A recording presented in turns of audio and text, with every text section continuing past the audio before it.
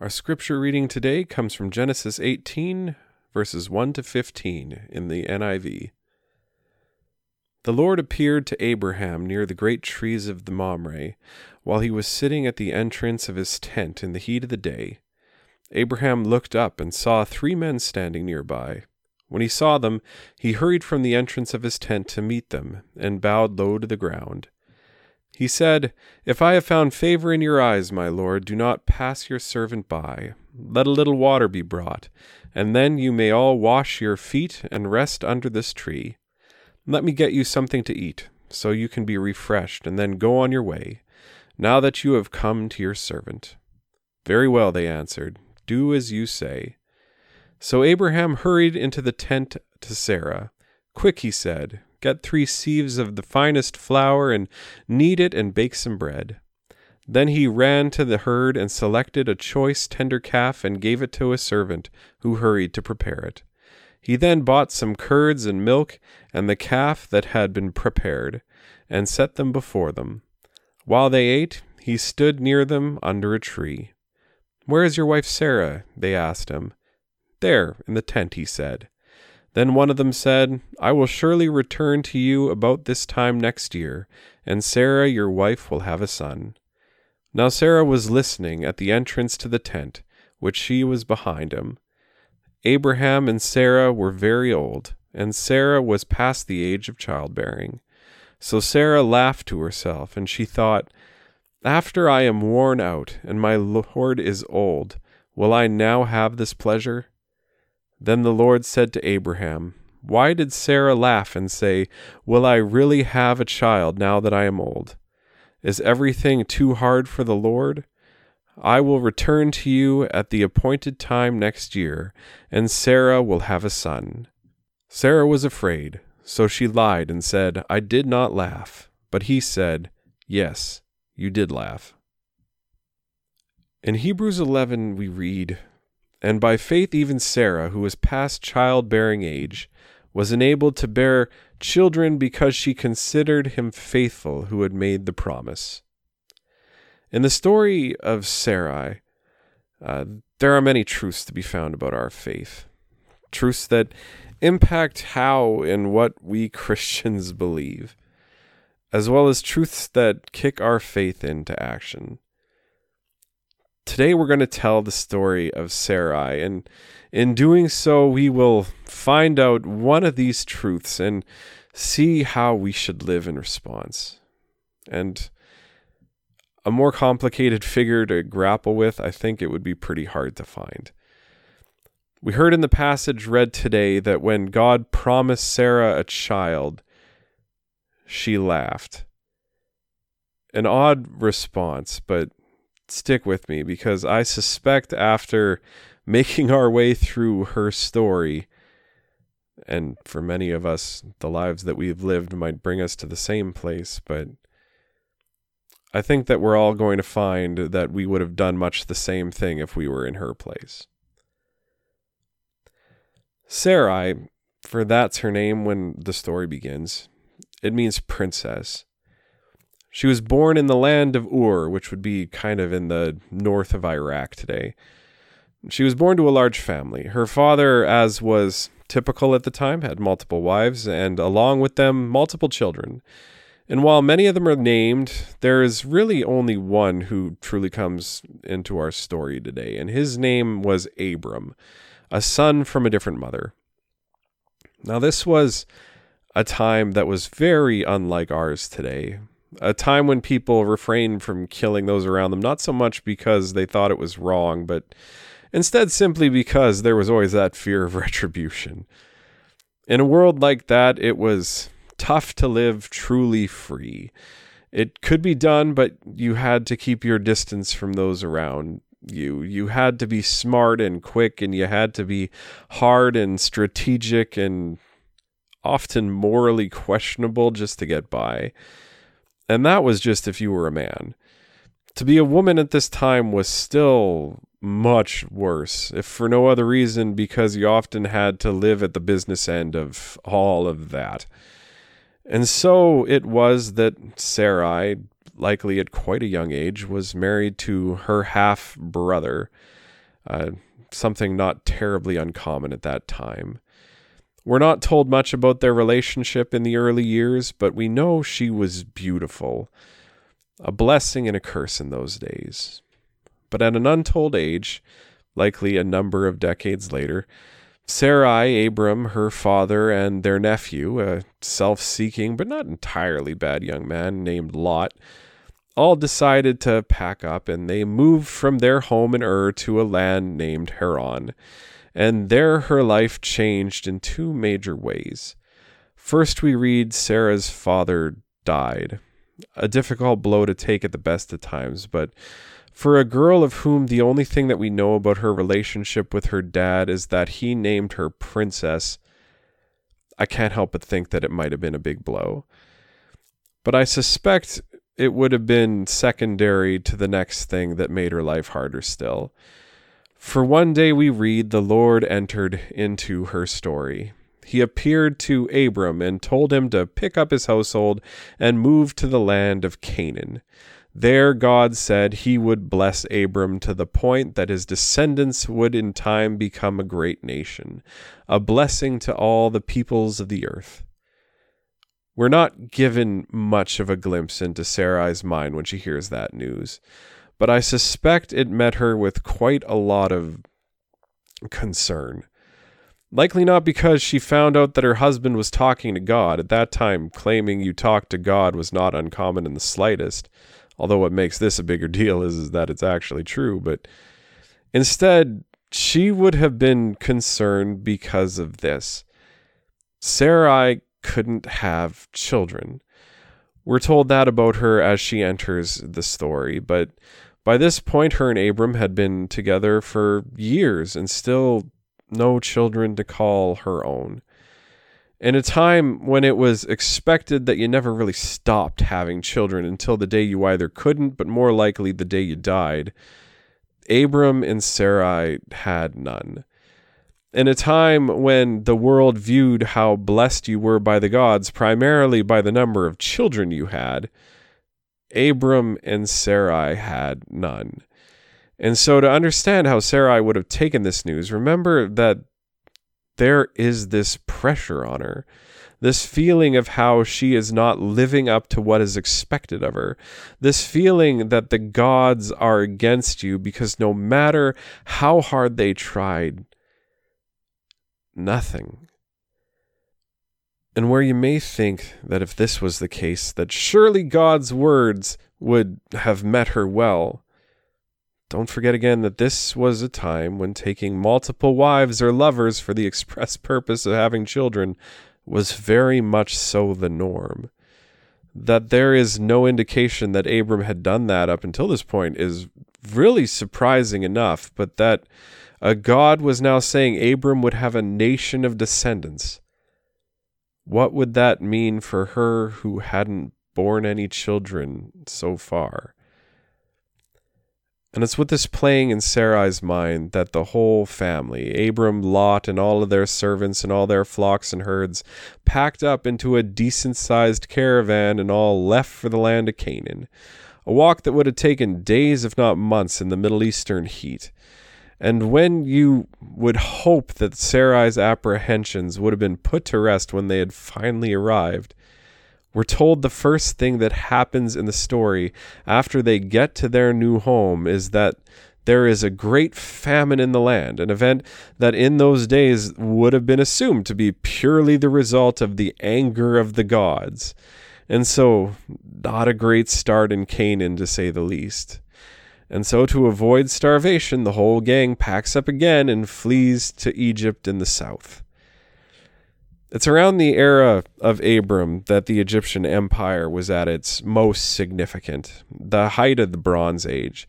And in those days, when Egypt knew full power, there was the Pharaoh, and he was unlike the other kings of earth. For the pharaohs from the day that they were born were understood by them and their subjects as well to be gods on earth. Gods that were thought to be able to command the tides. Gods who were thought to be able to control the forces of the world. What matter did the life and well-being of anyone have to a man like that? And so as Abram brought his entire family into this land in search of food, imagine how Sarai felt when the eyes of the servants of exactly this same Pharaoh fell upon her. No woman in the history of time has ever been or will ever be an object, but that truth of being made in the image of God has never stopped others from trying to force that fate on them all the same. And so you can imagine Sarah's skin beginning to crawl as they gazed at her, just a creeping, nearly unbearable feeling. And then there was also something else compounding everything in her mind, squishing her heart even further still. Because shortly before they arrived, we were told that Abram approached his wife with a proposition. How about while we're here, we play down the fact that we're married, instead simply focus on being siblings instead. That way, if the Egyptians find you attractive, at least they won't kill me. Truly, he was as brave a man as has ever lived. How would you deal with that? Even beyond the betrayal of your husband, something not to be looked over in the slightest, but Sarah was only in Egypt in the first place in her mind because God sent a famine in the land that was meant to be blessed. How do you begin to deal with that? And so we're told that nearly immediately, Sarah, with no resistance from her husband, the man of whom in the whole world of endless dangers was supposed to be the one to protect her from exactly this kind of thing, she was scooped up and placed into the Pharaoh's harem. And there she stayed until a plague sent by God revealed the truth of her relationship to her husband, and she was freed. Not long after, the whole caravan was rightfully expelled from Egypt, and there was new gifts and possessions in tow to help smooth the whole God is angry at them thing out, including a brand new maidservant named Hagar, who we're going to talk about in just a bit. And I assume the marriage of Abram and Sarai took a very different tone following that day. But it was not long after the caravan returned to Canaan that Sarai suffered another knock. Lot's servants and Abram's were coming to blows, we're told, and so the decision was made for Lot, together with his wife and 2 young daughters by this point, to split ways from Abram, leaving Sarai completely void of family save one husband that you have to suspect she was not on the best of terms with. But even apart from her nephew and his wife departing, there's something about the presence of children, especially when they come to be to you like family, that is, it's painful to be ripped from, especially when you're longing for your own. Following Lot's leaving, there is a brief moment when it seems possible that the 2 groups might reconcile. Lot gets himself into a scrape that Abram bails him out of, but it is not to be. Then there is just her, and the loneliness she can't fill. And then God enters the story again. He appears before Abram in a vision, and he once again promises that your children will be numerous beyond the stars. More than that, God even tells Abram that the salvation of the world will come from his descendants, and to show this to be true, he even goes so far as to make a covenant with them, a bond that in those days could not be broken except on pain of death. This he even shows by giving Abram and Sarai new names. From that day on, they would be known as Abraham and Sarah, to show that they are now bound by covenant to God. A wonderful sign, to be sure, but still nothing to assure Sarah that what she is so longing for will come to be. And that brings us to the story that over the years has come to define who Sarah is, often profoundly unfairly. This is the story immediately preceding our passage from today, the story of Sarah and the maidservant picked up in Egypt, Hagar. Time has passed following the covenant that Abram made with God, and still Sarah has no children. From everything he has gone over, I think it's fair to say that Sarah almost certainly has a guarded relationship with both her husband, but more importantly with God. But that does not for a moment mean that there is no relationship there, just it's complicated. From the beginning of her life, as we have seen, whenever God has entered into Sarah's story, it has been either to promise something that has either not yet come to pass or that may have seemed like some kind of a threat, as she would have taken the promise of her husband having future descendants. Or it would have been for the cause of causing her significant pain, as she would have understood the famine that ended her and her family in Egypt. How Sarah would have understood God based on what we know from what we're told in the Bible, it would have been that his presence served to take her away from her home time and again to bring her into uncertainty. To say that Sarah would have had a guarded relationship with God, it's an obvious point to take away from her story if you look at everything that's happened to her in her life up till this point. But this is not at all to say that it's been all bad either. For what was the situation that caused her being saved from Egypt to begin with, and which ended with her husband being gifted flocks of animals in recompense? It was a plague that we are told cleared up when she was exposed and set free. So how could that have come from anything except the work of God? That God was there, Sarah would have had no doubt of that. That God had her husband in his plans, there was no doubt about that either. But what in Sarah's life would have made her feel even slightly important in God's eyes?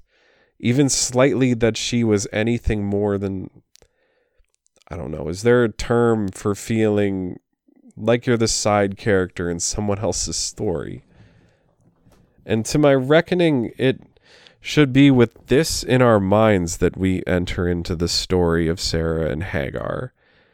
God has promised her husband children. Sarah is getting old and she has none. In her life, her father had multiple wives with multiple offsprings. In her life, she was a part of the harem of Pharaoh, of whom the same could be said. If God was promising Abraham children, Sarah did know how that could be done, even if she couldn't have kids herself. In Sarah's mind, she was going to make sure God used her to provide her husband with his heirs one way or the other. That's what this story is about. And so Sarah approached her husband to tell him the plan that she had devised. "My Egyptian maidservant is young. You could have children through her," she would have said. At no point are we told that Hagar has a choice in this. It was a tough world for women after all. We are not told how long Abraham deliberates on this proposal either, simply that he agrees. And soon Hagar is with child. Insultingly soon. And near immediately, Sarah, we read, is filled with jealousy, because who wouldn't be following all that? Who wouldn't be following a life where that all has happened? And then we are told that this jealousy gives way to the kind of abuse that causes Hagar to flee in fear of her life. No small feat in an era when servants and slaves are treated as objects to begin with. When Hagar is in hiding, we read God comes to her and tells her that her child will in fact not be the one of whom the descendants of Abraham changed the world, but also he will be protected and she will be as well. But imagine how that news would have met Sarah, that after all that she did to Hagar, all the pain that she had caused the both of them, it didn't even accomplish what she wanted it to. Imagine how she felt. What Sarah did here to Hagar was wrong. There is no part of us that should wonder that. But wounds learned over a lifetime are slow to heal, and Sarah should have been stood up to by her husband, but she wasn't. It isn't surprising that she acted the way she did. But it's following this story where we arrive at our passage today. 3 mysterious men visit Abraham, we're told. Visitors who we are to understand in time to be divine. And where before the promises of God were purely for Abraham, this time after all of that, it's different. Now they are for Sarah as well. A child you will have in a year's time, they say, and faintly in the distance we're told, having heard the strangers, Sarah laughs. I asked you in the beginning, if you were in Sarah's shoes, do you think you would have done the same? Do you think you would have laughed at God? She was old at this point, well beyond childbearing age, we're told. She had since resigned herself to the fact that she was not important to her husband's story.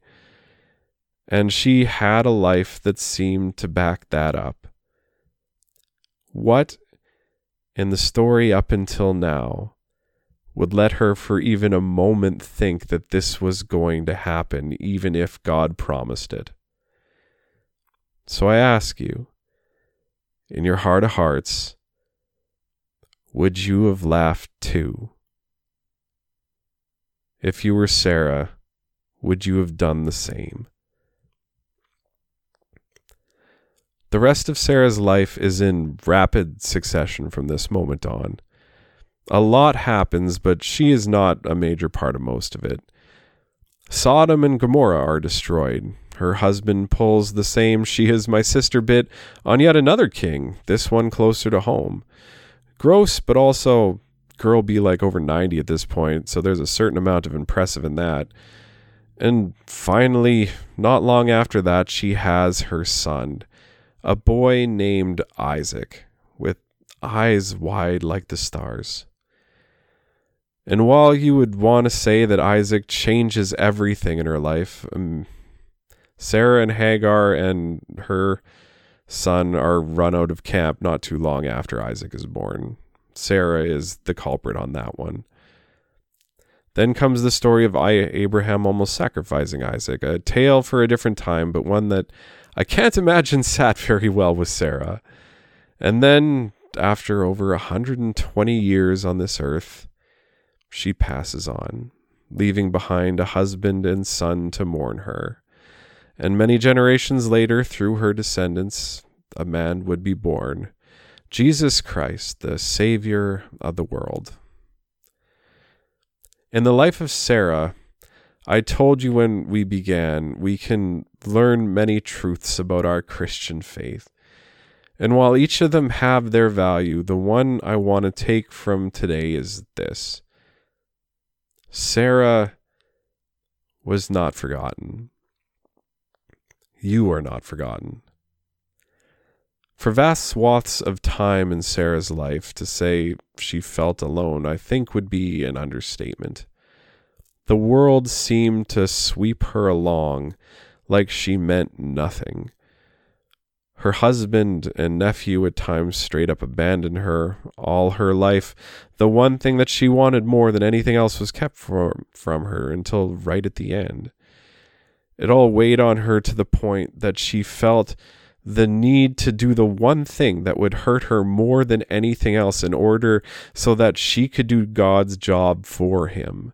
Something that gnawed at her to the point that she couldn't keep herself from trying to destroy that very promise of God that she thought that she had a hand in bringing. But God didn't forget her, we see in the end. Do we wish that he would have filled her in on what was going on near the beginning of the story? I mean, absolutely. It seems cruel to us that he didn't. We have no idea why he didn't. And in the end, we are all just left with, when it comes to wondering why is that the case, the hope that someday God will tell us himself and that he will be with us in our suffering until then. I know that since this is how Isaac was born, there is no doubt to us that it is God that brought Israel into being, but surely Sarah could have been filled in sooner than she was. But was she forgotten by God? No. And so, as you look to put your faith into action, remembering the story of Sarah, this is the thing I want you to remember. You are not forgotten, because God doesn't forget us. Because when you know you are remembered by God, that has a way of giving us confidence when we follow Christ nearer and nearer the end. When you know that you are remembered by God, that has a way of giving us that next step when we had nothing in us to take it before. It makes the pain of our lives in some way matter. It doesn't erase it or make it better, but at least it was going somewhere. You are not forgotten. The story of Sarah tells that about our faith. God does not forget his own. God is with us too.